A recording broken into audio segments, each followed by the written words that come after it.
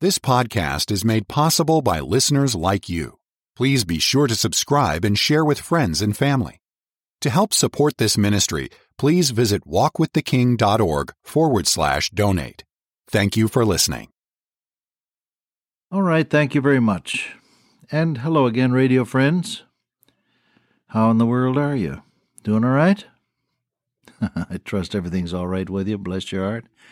Yes, this is your friend Dr. Cook, and I'm glad to be back with you. We're looking at 1 Timothy chapter 2, and we're down to about verse 3 of that second chapter. We were looking at the idea of the good life. What is it? A life of prayer, verse 1, an intercession, and thanksgiving, a life that's quiet, a life that's peaceable, a life that's godly, the quality of God in the ordinaries of living, and a life that's honest. That's the good life. This is good, Paul says in verse 3, and acceptable in the sight of God our Savior.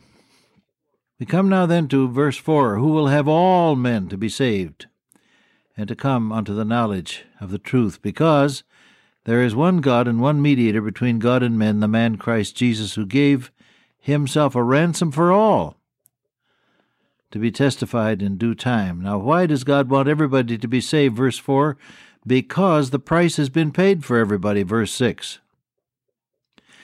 Recently, I was a guest at the Western Chapter Convention of the Religious Broadcasters. Well, the convention went on very well. It was filled with blessing, I must say, and a warm and blessed and precious spirit of fellowship. And then came the evening, the last banquet, the last evening, and there were, a few empty chairs, not more than 5 or 10, I suppose. But the chairman, Ray Wilson, leaned over to me and he says, I'm amazed at how many people have their tickets paid for but never show up. Said they could be here enjoying this, but they're not here. They're paid for.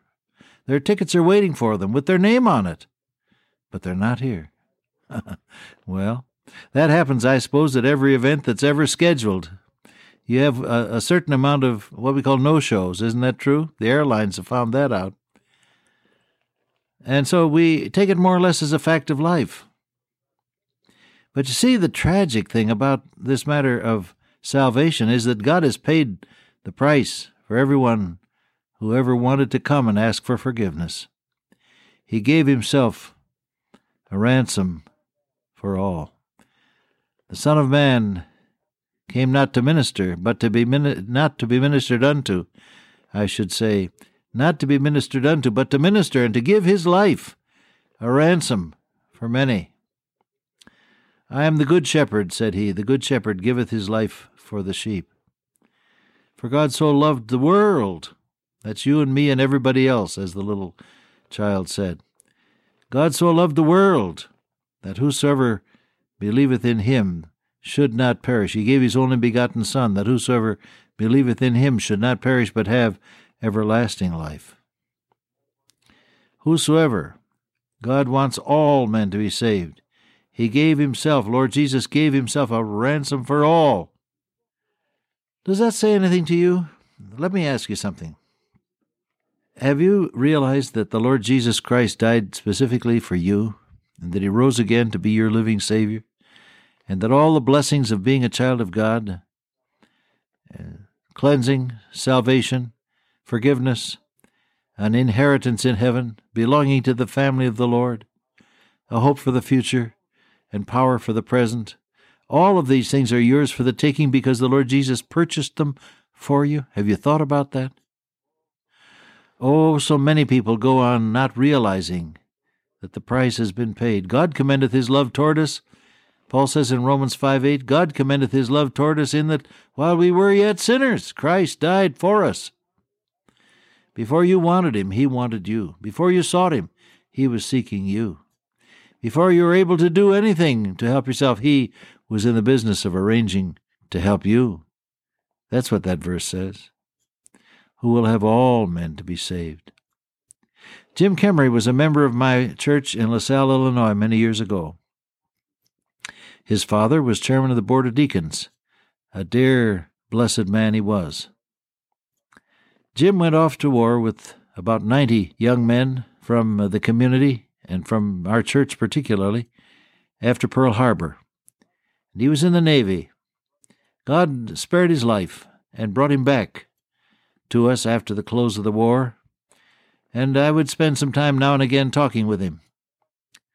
One evening he was talking with me about the suicide bombers, the kamikazes, that came to attack our ships from time to time.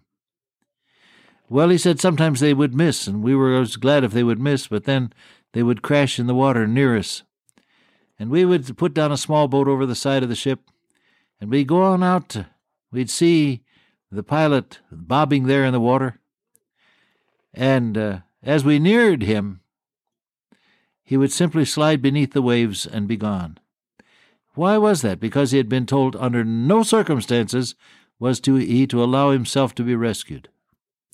Under no circumstances was he to allow himself to be picked up as a survivor. And Jim told me that story that evening, and he heaved a sigh and he said, "You know, preacher, I guess if a man doesn't want to be saved, you can't save him, can you?" There's the truth of it, beloved.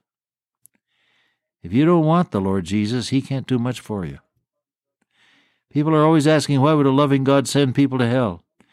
God doesn't send you. You choose it. If you don't want Jesus, he's the only way there is. For there is one God, says the Bible, and one mediator between God and men, the man Christ Jesus. He's the man in the glory, the second person of the Godhead, who took on himself a human frame so that he might identify fully with all our needs and save us by his grace. Yes, Jim Kemry said, if a man doesn't want to be saved, you can't save him, can you, preacher? He was right then, and that truth is still truth today. Well, he said, I'm ordained a preacher and an apostle. I speak the truth in Christ and line out a teacher of the Gentiles in faith and verity. Notice how he characterizes himself. Here's a profile of Christian work. Preacher, that's the Greek verb caruso, which means to proclaim. I'm a proclaimer. An apostle is a person who is sent. That word apostle comes from two Greek words. Apo means out from, and stello, to send. Somebody that's sent out with the message. So I'm a proclaimer, and I've been sent out with the message. You don't sit around and hope that somebody will come to hear it. You've been sent out with it. And then he said, a teacher of the Gentiles. And a teacher is a person who leads you into knowing not only the theory of the truth, but applying it to your life. You don't really teach a person until he is able to apply the truth himself. Then you've taught him. So there's a profile of what every one of us needs to be doing in our daily life for the Lord, to proclaim the good news that Jesus saves and keeps and sanctifies and leads, and that we're on our way to being glorified with him. Proclaim the good news. To be sent by God to people who have a need, an apostle. Now, we're not apostles in the sense that Paul and the others were. I know that. But in another sense, we are. We've been sent with the gospel. Jesus said, go ye into all the world and preach the gospel to every creature. And Peter, the apostle, said, the promise is unto you and unto all those that are far off, even as many as the Lord our God shall call. God's promises are not just for the people who lived in the 1st century A.D. God's promises are for us, the 21st century. God's promises are for you, my brother, my sister. And he wants to send you to somebody today. Let me ask you something. Have you ever asked God to send you to somebody so that he had ready for you? Have you ever started a day before you went out to work or to school, and you prayed, Lord, send me to somebody today that's ready to hear about Jesus. Put me next to somebody that's ready for Christ. Did you ever pray that prayer? Let me tell you, God will answer it if you'll pray it. My dear friend Ben Weiss is now with the Lord. For many years, he was a principal in a Los Angeles high school. After his retirement, he became more active in in the Christian Teachers Fellowship organization, which he founded out there in California, and which now, of course, is nationwide and with people all over the world. My dear friend, every time I would go out to Los Angeles, I'd look him up. We'd have breakfast or some other meal together. I'd come with my pen and notebook and ready to take down some things. I always learned something from him. I learned, for instance, how to get your faculty to agree with you. Now, that's a pretty good idea, you know. You administrators, that's a pretty good trick if you can do it. He said, whenever anything was to be discussed that I knew folk would disagree with, I would go to some of the faculty whom I knew were my critics. And I would say, Jim, this has come down from upstairs. I want you to take a look at it because I'm not quite sure how to handle it, and I need your help on it. And he would go to his critics in the faculty and share the idea with them before the meeting.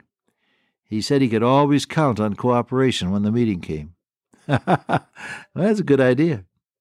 Well, Ben Weiss, his wife passed away, and so he formed the habit of working late hours at his office and then going directly to some restaurant for dinner so he didn't have to go home and open a can of sardines or something.